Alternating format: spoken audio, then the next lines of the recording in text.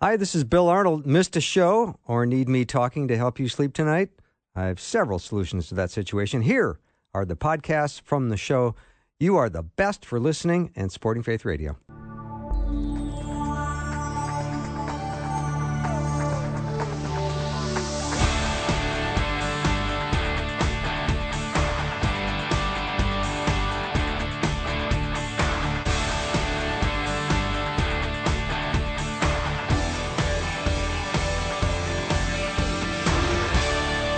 And a warm welcome to the afternoon show. I'm Bill Arnold, and I have to say this is going to be a delightful segment that's ahead. Dr. Greg Bourgond has joined me with his grandson, Gaelan. And Greg taught me quite a few years ago that what you believe is pretty important because your beliefs will shape your values, and values are essential as to how we live our life and how we see our worldview and what motivates us and what causes us to take action in this life. And so beliefs are important, values are important. We're going to talk today to Gaelan about his values and what it means to him and how he lives them out. Greg, I'm going to have you maybe do a little recap on how important this is and then introduce your grandson. Yeah. We've talked about values repeatedly on your show as a regular guest. It's always at the forefront of my mind. And for listeners who may not be familiar with what we have said in the past, values are the filter through which you process all life decisions. They're the hills you're prepared to die on, the principles you intend to live by. Every decision you make is based on a value you hold, whether you can articulate it or not. If you're passive about the values you espouse or try to live out, then one day you can be making a decision that's honorable and laudable, and the next day a despicable. And it comes from the same heart because there's no congruence, there's no consistency, there's no coherence.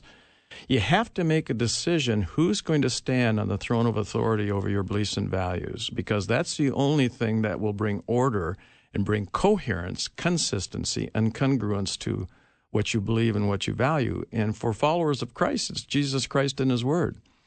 So years ago, I knew the importance of values, and I had been developing values on my own. And of course, anybody who's a follower of Christ receives a familial set of values from the heart of God, which we call the fruit of the Spirit: love, joy, peace, patience, kindness, goodness, faithfulness, gentleness, self-control.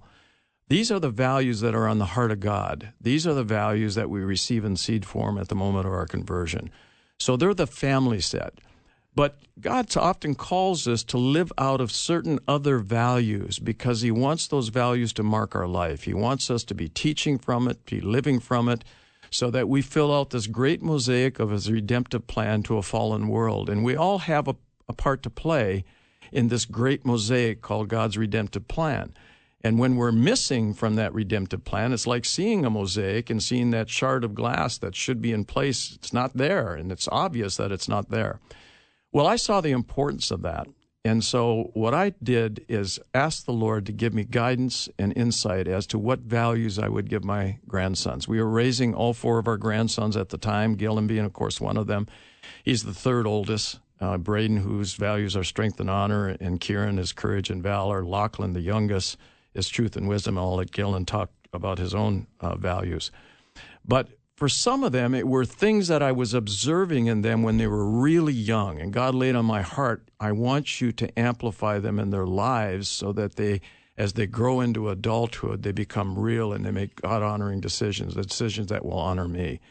And one of my grandsons, the values I gave him, there was nothing about him that were about those values. It was values he had to grow into. And that was Kieran, who's my artistic, emotive, wonderful kid. Love him. He's not a kid anymore. He's an adult.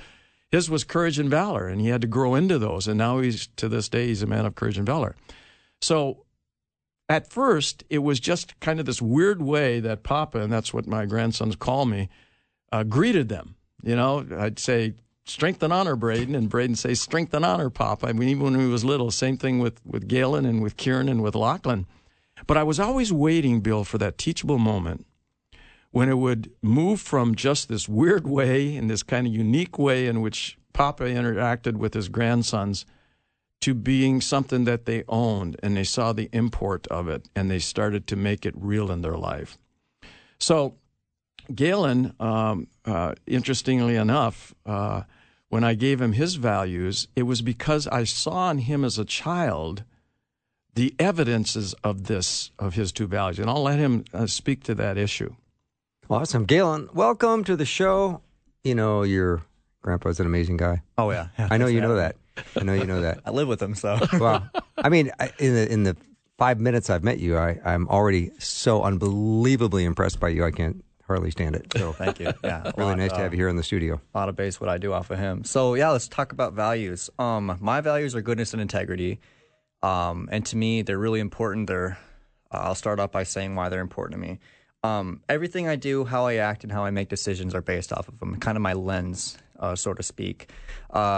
In my grandpa's ministry, Heart of a Warrior, he talks about lights. I think they're clergy lights or... Yeah, they're Klieg lights. Klieg lights, yes. And they're little lenses you put over that kind of change the color. Like you wanted a green light, you wanted a yellow light, you put those over.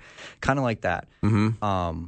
And they just change how I react to situations and how I respond to my family or anything, to be honest. Mm-hmm. When did these values really start becoming real to you? Because... you know, you probably had to grow into them a little bit, and you had to realize you wake up one day and you go, "Wow, I own these. These are mine." It was. Hey, Papa, good news. It wasn't like bam. They mean something to me. It was a super it took a long. It was like a journey for me. Okay. What Papa was saying was it was kind of like a meet and greet, goodness and integrity back, and that was just something cool we got to do. Kind of like it's like a family tradition type of thing. But over time, you know, as I went through high school, as I started college, they became more real to me. As I started Heart of a Warrior, they really became something that is a major part of my life. Mm-hmm. It's a journey for me. It wasn't a bam. Yeah. So goodness and integrity. Yes, sir. All right. So help me understand what those words mean to you. Integrity, doing the right thing even when nobody's watching. Awesome. I believe that's the right answer. Right, Greg? Good, son. Good job. And goodness is being the same way you are, kind of the same integrity, but it's showing that you are who you are by your actions. Yeah. That's what being good is. Would you say that there's a lack of goodness in the world and a lack of integrity in the world? Especially integrity, yes. Yeah. I gotta share this story when Gaelan was younger, to show you how goodness just flowed out of him. My wife took him to Cub to shopping, and he was... That's a grocery store, for those who don't know what Cub is. Maybe 10 or 11, maybe even a little bit younger than that. Younger than that, yep. Yeah, probably. Oh, yeah, you're about 8, wasn't you? So anyway, they're walking through the store, and there were these two older women that were talking to each other, and they looked distraught and just felt... just burden. And Gaelan walked by them, and Debbie walked by them, my wife, and they went around the corner, and when Debbie turned around, she couldn't find Gaelan. And so she panicked, and she went to the next aisle and wasn't there, so she went back to the original aisle, and there he is with the two women. So he was in the temple teaching. And he had his hand on the shoulder of one of the women. He was just comforting them and letting them know everything was going to be all right. Gaelan has this ability to sense discord in somebody else's life or unhappiness or discouragement. And when I use that teachable moment is when he was very young and he was getting out the school bus that was in front of our garage, and I was deep in the garage, so you couldn't see me, but the garage door was open, and I saw him get off, and he had his arm around his friend who was crying. And as I moved forward to listen in, he sat down on the curb with his friend, put his arm around his shoulder, and was comforting him because the kids on the bus were ridiculing his friend. And so Gaelan was just comforting. Then he got up and walked him a block down the road to his house. And as he came in the garage, he saw me. And I said, Gaelan, I saw what you did. And I said, how does Papa greet you? And he says, goodness and integrity. And I said, how do you greet Papa back? He says, goodness and integrity. I said, son, what you did with your friend was all goodness, and it proved you a person of integrity. And so that was that teachable moment, and maybe that began the journey that you're talking about, son, about how it became real to you. It's progressively getting stronger and more real to me. Yeah. Mm-hmm. So that was a moment where you were putting yourself a little bit at risk as well, comforting a friend, and the other people teasing him could have turned around and started teasing you as well. Yeah. But that didn't matter to you. No, because priorities for me. I knew what I had to do right there, and it wasn't like I should. It was bam. I didn't know what I was doing until I was sitting down and had my arm around him. Yeah. Yeah. That's beautiful. So I would say you're unusual that you have been acting and thinking this way, comforting someone in a grocery store who seemed distraught. That is one of the sweetest images ever. And God has gifted you with not only goodness and integrity, but you're walking that out. And I think that's not only remarkable, but it's inspiring. So I know you've got maybe advice you would give people your age, maybe a little younger, maybe a little older, just in that range. What would you say to people listening? Everything changed for me when I figured out my purpose. And I feel like if those who don't know understand what they're doing and, have a foot in the door of the church, or especially in a relationship with Jesus Christ, I feel like once God gives you that purpose, once He lays it out, once you understand your morals, once you understand your strengths and weaknesses, it just changes everything around, especially for me. Yeah. And the funny thing about that story was they weren't crying because they were sad. Those women in the grocery store, they were crying because they were happy. And so I remember I was like, oh, and so I'm like, okay, let me pray for you instead then, So. Fantastic. I love it. Dr. Greg Bourgond and his grandson Gaelan are here with me in studio. We're talking about values and how you live them out and how you walk them out. So when a temptation comes into your life, because you're 22 years old and yes, sir. You're a big strapping kid and you've got all kinds of energy and you're ready to take on the world from what I can tell. Yeah. So when thoughts or temptations come in, it seems there are two people that can take the call. The flesh takes the call or the spirit takes the call. Mm-hmm. How do you navigate that? It's hard. Temptation is... that's why it's called temptation. Yeah. Yeah. It's otherworldly, really, for me. But values, like we're talking about today, super important. And if I act out in my mind, okay, let's say I'd give into this temptation. Is this really me living my values? Is this really me, being Gaelan, the one that Papa sat down with the Lord and contemplated with him the values I'm supposed to have and live out? Mm-hmm. And if it isn't, then it's not worth partaking in. Yeah. So you know your identity. Yeah, I do. And you've known that for a long time. Mm-hmm. You've heard it over and over and over your whole life. Yeah. Come on, that's an amazing privilege, isn't it? That truth was spoken into you at such a young age, and you're reminded of it every day, even as a 22-year-old man. Yeah, it was. Papa was first, my grandpa. Yeah. But now he's a spiritual leader for me. Yeah. I don't just look at him as like, hey, Papa, I'm struggling with this. Hey, Papa. Now it's, hey, Papa, with your wisdom, with what you've been through, with what God has gifted you, how would I respond to the situation? What's a greater way for me to act on, or to respond? Yeah. And that brings me to my next question, Gaelan. How do you make decisions? What kind of, what goes through your head as to how you make good decisions? Making decisions right now, it could lead back to values, but also it leads back to my goal, which is to be a man of God, is to be a warrior after God's own heart. And so if what I'm doing isn't gonna bring the joy to the Lord, or what I'm doing doesn't show that God or Jesus has the seat of authority in my life, then it's not worth. Then I need to find another route, another way, All right, we're going to take a little break. When we come back, we're talking about values today and how important they are. And Dr. Greg Bourgond is my guest with his grandson, Gaelan. We'll take a short break and be right back.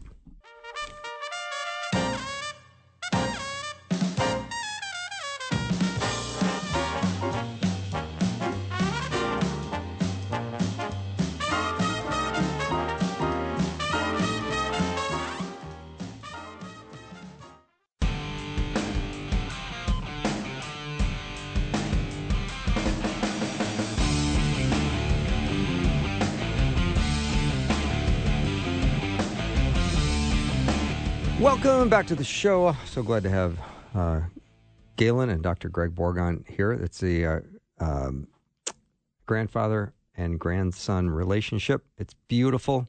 Greg started at a very early age speaking truth and values into them.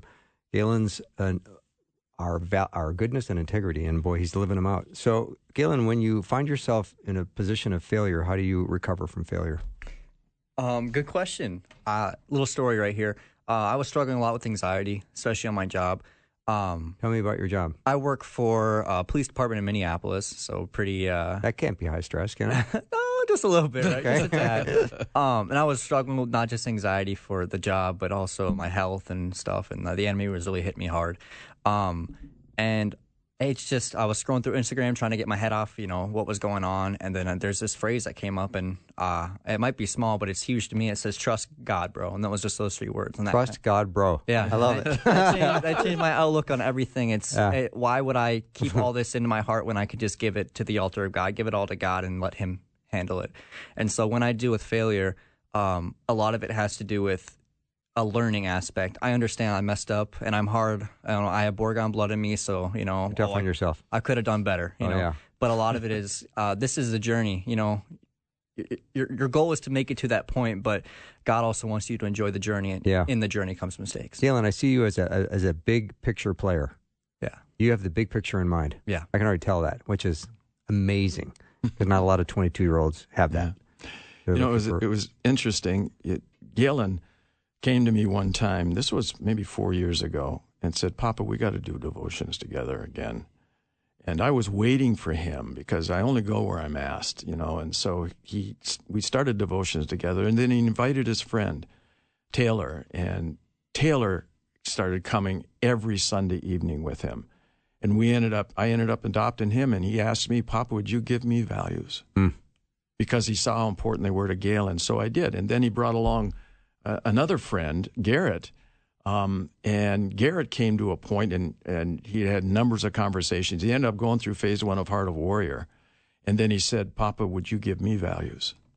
And so I gave him his values. And I was actually in Ireland when I was praying about it. I said, "As soon as the Lord lets me know, son, I'll let you know." And so God laid it on my heart what they were going to be for him. And I gave them to him. He says, "Those are perfect." Well, anyway, last night I got a phone call. I called Gaelan to let him know a special thing that God had done just recently for me. And he says, "Papa, we've been having a conversation, Taylor and Garrett and I, and we'd like to talk to you about it." And I said, "Okay." So they came over. And so why don't you share a little bit, Gaelan, about what brought on the conversation and what the conversation was about and the decisions that you 3 guys made? Yeah. For a long time, me and Garrett, one of adopted sons, have just been thinking that we're at a stalemate. We're slowly like cruising along in our faith when God gives us all these options, all this time to be proactive.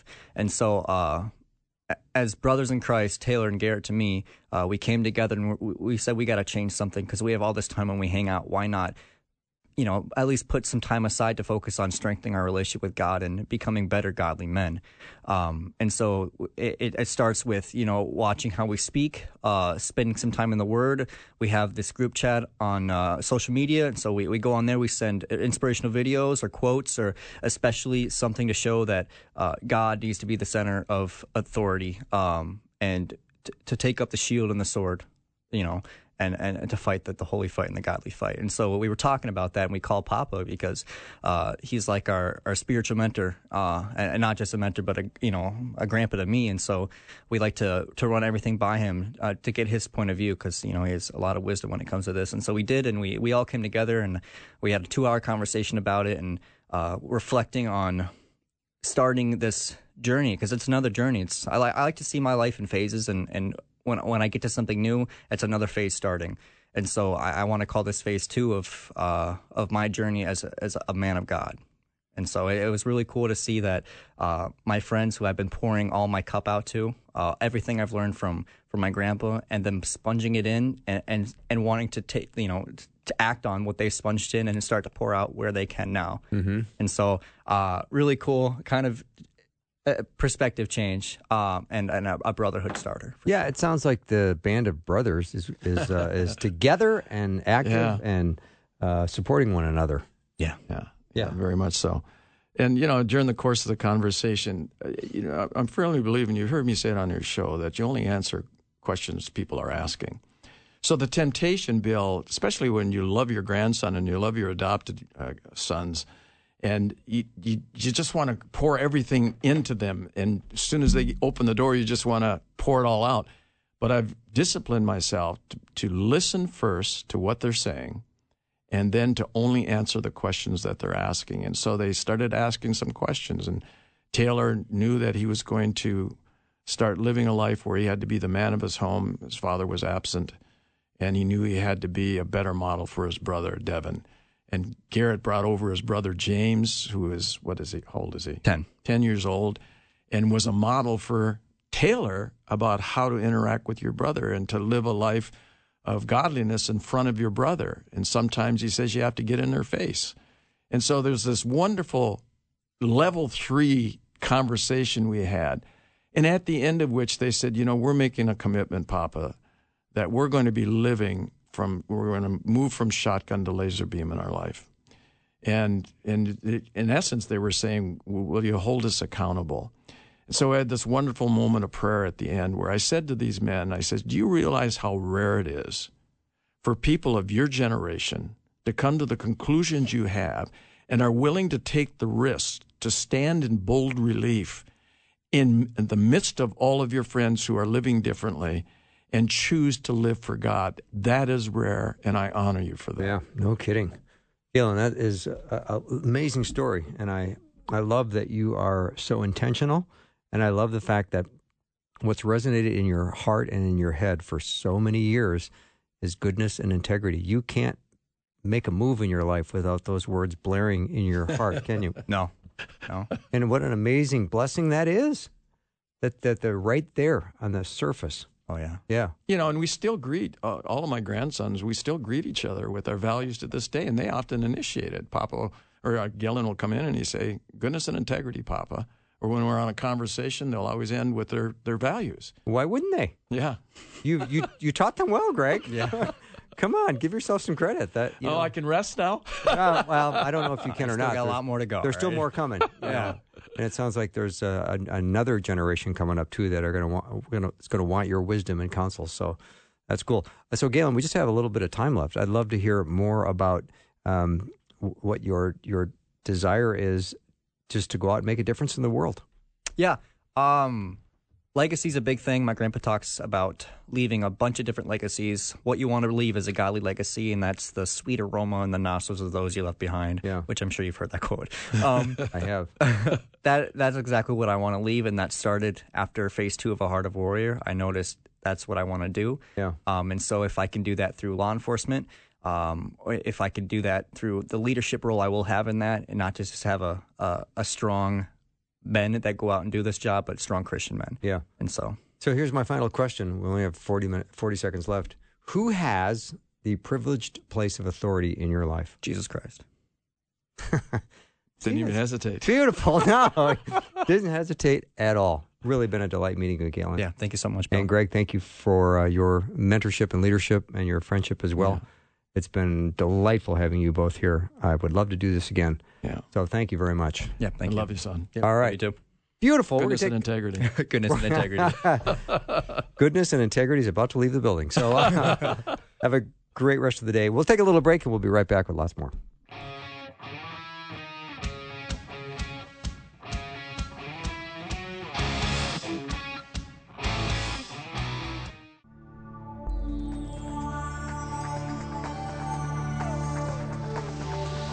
It's the afternoon show with Bill Arno. Prime time, drive time. Let's get it started. Jump in your car. Yeah. What's for dinner? Hey. It's the afternoon show with Bill Arno. Well, one of my favorite things to do in the afternoon is to study God's Word, Scripture engagement. We're going to do that, continue our series in the book of Daniel with Dr. Greg Headington. We're all the way to Daniel Chapter 3. Greg, welcome back to the show. Bill, great to be here. Thanks. And welcome to the 5th lesson in our study of Daniel, which takes place right around the year 586 BC, when Daniel and his 3 best Jewish friends are marched 500 miles across the Arabian desert from Jerusalem to Babylon, which is under the rule of the powerful king Nebuchadnezzar. It's one of the best-known stories in all of Scripture. But before we look at Daniel 3, let's talk about the fact that the leaders of almost every country in the world do their best to draw attention to their presidential status wherever they enter a great big meeting, and it's often with music. And King Nebuchadnezzar was no exception, but we'll get back to music in just a little bit. Some scholars think the event we look at this week in chapter 3 might have happened 20 years after the promotion of Daniel and his three buddies, which occurred in chapter 2. So King Nebuchadnezzar decides to have a 90-foot statue built. Now think about it, that's 9 stories high, representing, well, we don't know exactly what it's representing because Scripture doesn't say, but it's likely that the statue is representing the primary god of Babylon, which would be Marduk. We don't know. We just don't know. But we do know that all the leading officials from throughout the empire are gathered before the statue for its dedication. Now, in a public attempt to demonstrate that the unity of the totalitarian Babylonian empire is rooted in common worship before this golden image, and there's no doubt that the occasion is nothing more than a worship service. And let's think about this. Have you noticed, and I hope you're reading the book of Daniel as we go along this, but if you read it, you'll notice that the word worship is mentioned 11 times in chapter 3. You also notice there are 7 types of government officials who are specifically named, and then Daniel adds, quote, all the officials of the province. Well, today we might say everyone on the federal payroll is required to show up. It's a command performance. Because this is a worship service, it's complete with pomp and music. Like we said before, like, for instance, our president plays Hail to the Chief. We know the tune. Da, da, da, da, da, da, da, da, da. Well, Daniel gives us another list of 6 musical instruments and then adds, quote, and every kind of music. Ancient historians say that the ancient leaders of the presidents and kings and emperors, whatever they're called, also played music for their entrance. Now, the melody of this particular music has been lost ever since the Persian Empire would eventually overrun Babylon a few years later, and the Persians were not sentimental about listening to the music of the defeated Babylonians. So we're not sure, but perhaps the music was Nebuchadnezzar's theme music when he entered a room. It's kind of like a baseball player who's on deck, and when he walks through the plate, it's called his walk-up music. So if you're taking notes, after all that, Roman number 1, here's the plot. Getting the sense of the scene now. Are you with the music and the instructions are clear? When the music begins, all the people will fall down before the image, or they will die, and death will happen in a moment. Those are the choices. Worship, fall down, or die. So the music plays. All the people bow down before the image, except 3 Jews who have now grown into manhood. They refuse to vow because they are faithful to Yahweh and his commandment that they are not to bow before any other god, as the 10 Commandments say. Several people notice the disrespect, grab the 3 men, take them to the king, who is apparently not at the ceremony, I guess assuming all people would comply with his edict, and the Babylonians accuse the 3 of disrespect. So these 3 Jewish men are thrown into a huge furnace that is kept hot by a roaring fire, and that seems to be the end of the young lads. But after a while, King Nebuchadnezzar becomes impatient, and he goes down below the ground to have a look at what's going on. He looks and makes an extraordinary comment. He says to the guard, did I not throw 3 men into the furnace? And yet I see a 4th man walking around unhurt, unbound, and the appearance of the 4th is like a son of the gods. Well, now today we know what the king sees. It's either a Christophany, which is the physical appearance of Jesus Christ before his earthly life, or it's an angel of the Lord who protects them from the flames. So when the men are released from the furnace, this capricious king now declares that all people in the kingdom must immediately worship only the God of these 3 Jewish men who saved them, or they will be torn limb from limb. I mean, talk about switching sides. For the Babylonian, that should be a pretty easy choice to make. Now, that's the plot of chapter 3. That was it. Now let's look at the central point of the lesson, which is fireproof faith. And let's consider the faith of these 3 Jewish men because, Roman numeral 2, a fireproof faith requires hard choices. The king's command contradicts God's command in Exodus 20 to not bow down to anything but Yahweh. So Shadrach, Meshach, and Abednego face a difficult choice because of the ultimate consequences. And in a situation like that, I can see how the three men would use a number of excuses. I mean, what would we do? Here's 5 possible excuses. Number 1, they could say, if we die, who's going to look out for the welfare of our Jewish people and our family? We're no good to anyone if we're dead. Even if it means bowing down to this phony idol, we need to survive. Or number 2, they could say, what happens in Babylon stays in Babylon. Let's just try to fit in so we can stay relevant in this Babylonian culture. Or 3, they could say, okay, we'll bow down, but we won't actually worship the idol. We'll just make it look like we're worshiping the idol, but we'll really worship Yahweh in our hearts. Or number 4, they could say, let's worship the idol just this one time, then we'll ask for forgiveness. After all, we have a God of forgiveness. Or 5, they could say, the king gave us these really sweet promotions, so I guess we owe him, so we'll bow down to the idol. What would you have done? Well, Bill, we're looking at Daniel 3 and how we have a fireproof faith. I love that. Our guest is Dr. Greg Headington. We're continuing our study in the book of Daniel, and if you've missed any of these teaching episodes, you're going to definitely want to check them out at myfaithradio.com. All right, Greg. Well, Bill, what they do, of course, is refuse to bow to a pagan god. They risk their lives because it and they did not presume to know what would happen to them.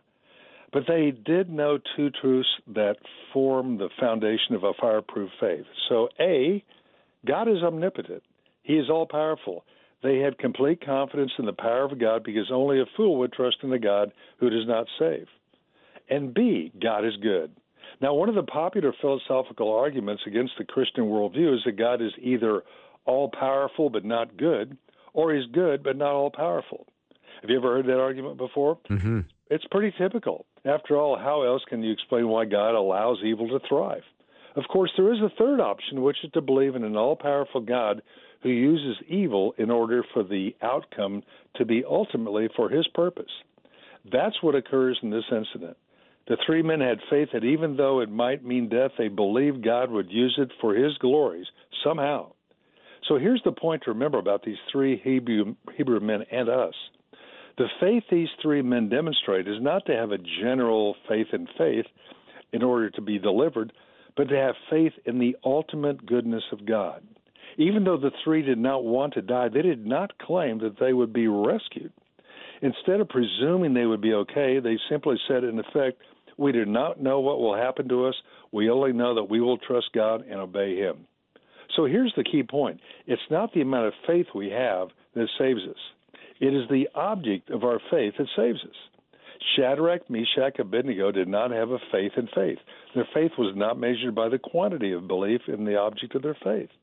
The Lord does not have a faithometer in which he reads like a thermometer to measure our degree of faith. He does not say to himself, oh, I'm sorry, but you just missed the cutoff. You did not quite have the degree of faith you needed when you prayed for that particular prayer. No, that's not what Scripture says, and I've heard some people try to convince an audience to believe they must not doubt in order to convince God to do what they want him to do. But the worst I've ever heard is when some misguided person says, if you only had more faith, that person would not have died. Well, that kind of faith is not so much trust in God's wisdom and power as it is confidence in the amount of faith that they have in themselves. True faith is trusting God and not trusting what we want to happen. Roman numeral 3. A fireproof faith knows God is faithful to his promises. We believe the promise of Romans 8:28. For those who love God, all things work together for good, and for those who are called according to his purpose. Okay, so how can I have a fireproof faith? Well, I hate to say it, but we cannot have a fireproof faith unless we go through the fire. Roman numeral 4. A fireproof faith must be tested. Kristen Chenoweth is an outstanding Tony Award actor-singer who's always been a committed believer. After her first child was born, she had 3 miscarriages in a row. However, it did not end her faith. During that painful time after the 3rd miscarriage, she said, if I didn't have the down times, I'd never appreciate the up times. Now, she says that so simply.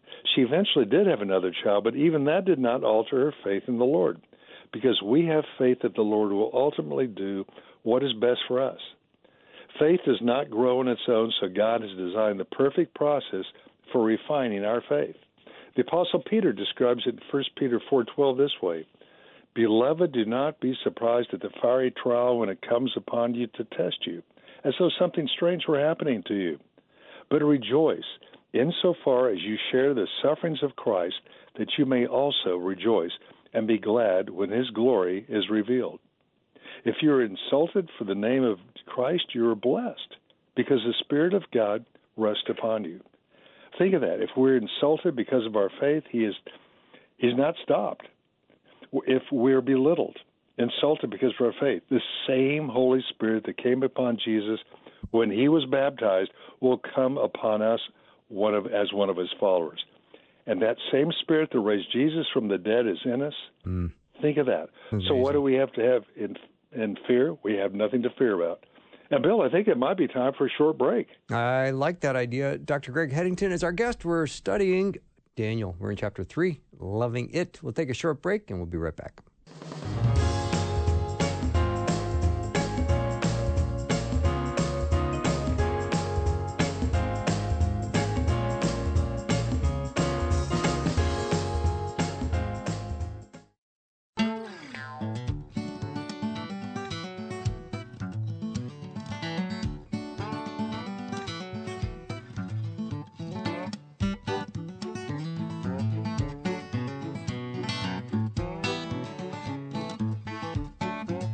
Welcome back to the show. I'm talking to Dr. Greg Headington. Even when I think of that music being played, when the music was going to start, you'd have to get ready to bow down and worship.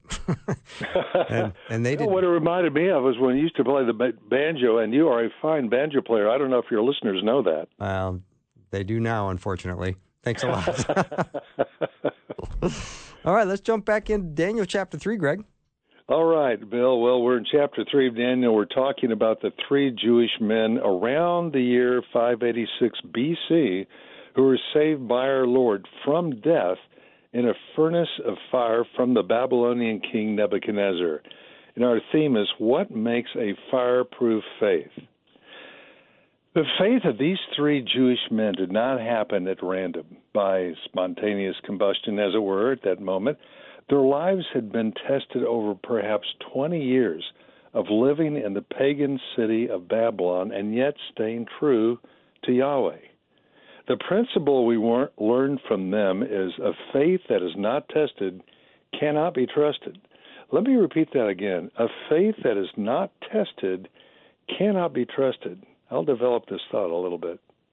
A few years ago, I went through a very difficult time, and it lasted for years. And most of us have been there. There are 3 periods of difficulty for all of us. Number 1, what we've been through. Number 2, what we're going through now.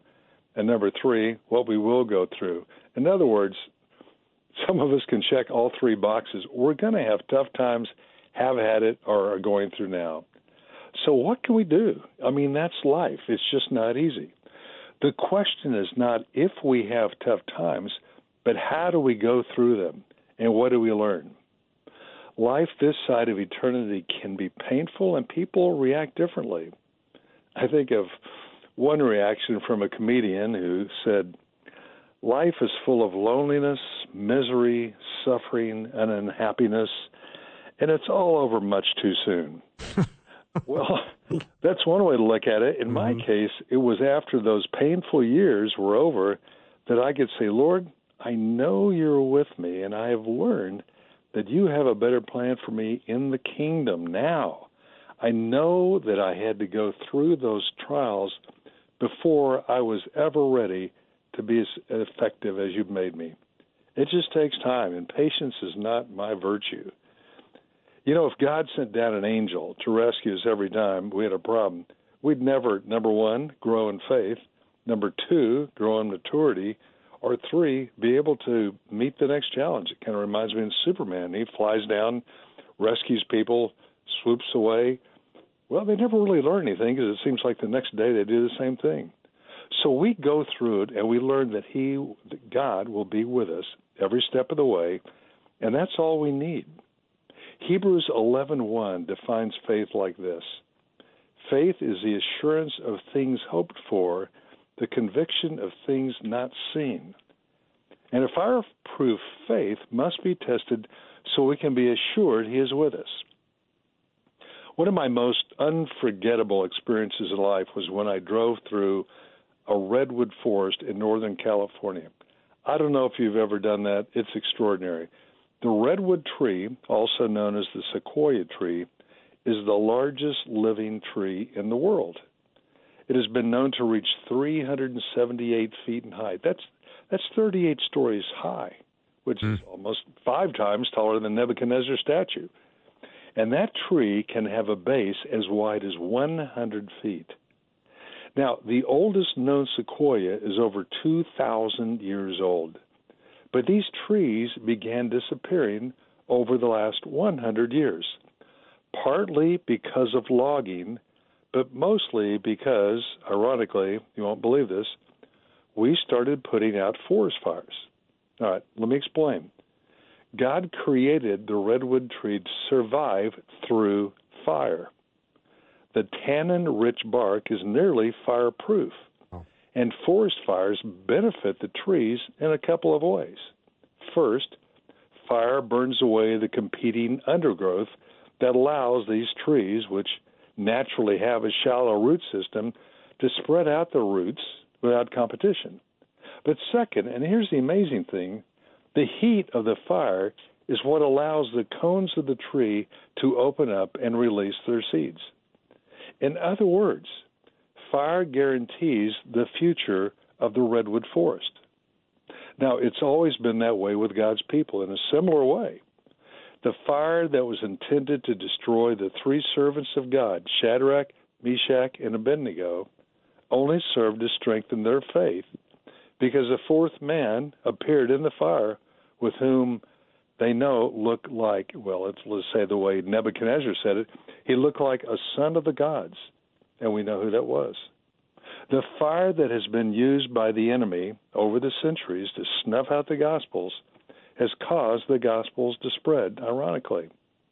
The statistic we have is that there were as many martyrs for Christ during the 20th century alone as the previous 19 centuries combined.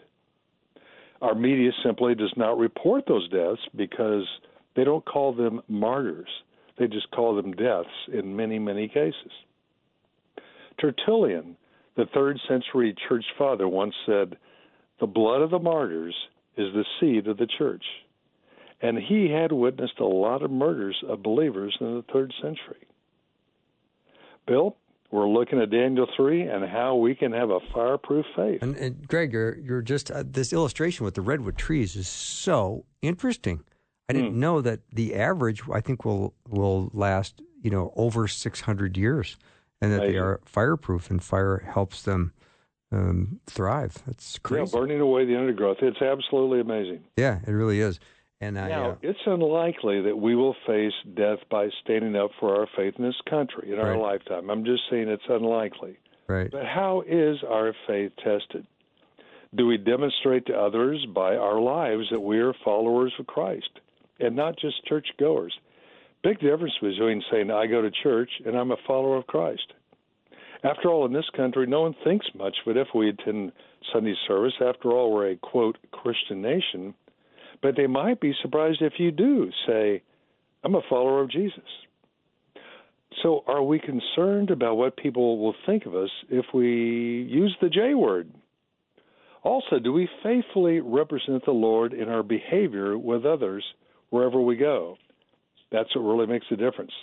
And one of my favorite things to say is, if you want to know what somebody really believes, there's only one way to know what they really believe. Watch their feet. Watch what they do. Watch their actions. Does their walk match their talk?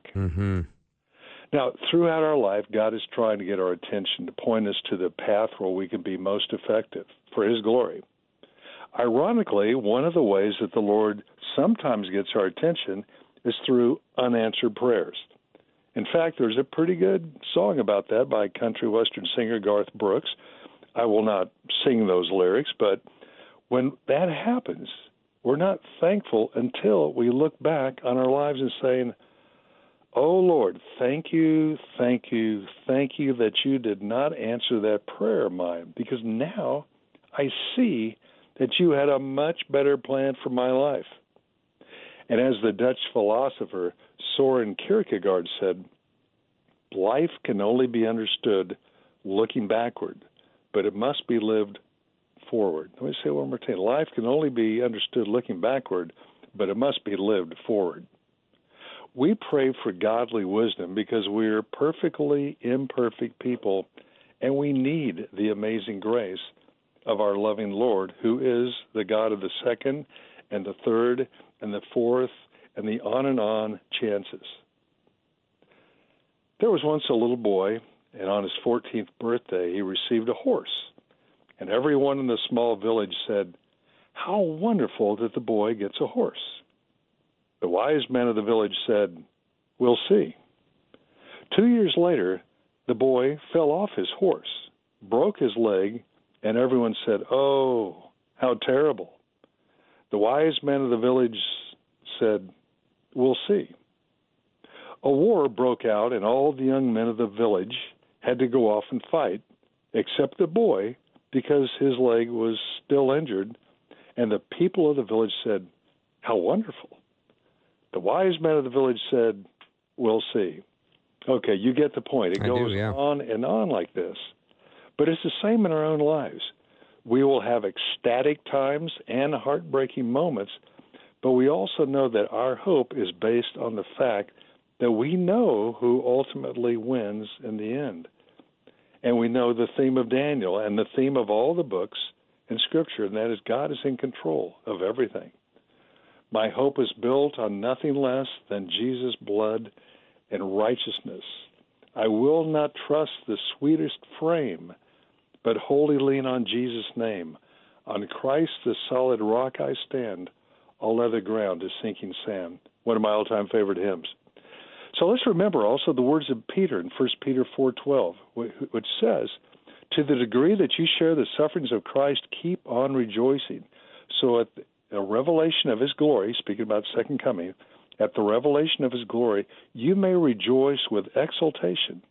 And if you are reviled for the name of Jesus, you are blessed, because the Spirit of glory," that's the Holy Spirit, "the Spirit of glory and of God rests upon you." How do we live a fireproof faith when we're put to the test? Well, I close with these truths. First, push through the difficulty with prayer as you talk to God. And I like that word push, P-U-S-H. We can look at it as an acrostic. P, pray, U, until, S, something, H, happens. Pray until something happens and realize that God is listening. Second, even though there are mysteries that we do not understand, trust that God is good and God is working on your behalf, because we know he works all things ultimately for his good. Third, speak out loud God's promises. One promise is Hebrews 13:5, which God says, "I will never leave you or forsake you." Fourth, in Isaiah 43:1, God tells his people, "Fear not, for I am with you. You are mine. When you walk through the waters, I will be with you, and when you walk through the fire, the flame will not consume you." 5, the Lord will fight your battles for you. In Deuteronomy 1:29, God says to the people, "Do not be afraid, because the Lord your God will go before you and fight." And 6, praise him in all things. When my wife Carrie was in the midst of her worst depression, she learned to praise God. And Psalm 22:3 says, "The Lord inhabits the praise of his people." And when we praise the Lord, as someone has said, it gives the Holy Spirit elbow room to work in that situation. So in spite of all the pain and trials we go through in life, we hold fast to the words of Jesus in John 16:33, which says, "In the world you will have trouble, but take heart, I have overcome the world." And Bill, I think that's enough for today. That's awesome, Greg. Thank you again so much for being on the show and taking us through the book of Daniel. I'm loving it. I know listeners are too. Have a great rest of the day, and my best to your wife, Carrie. Thanks, buddy. You bet. We'll take a short break and be right back.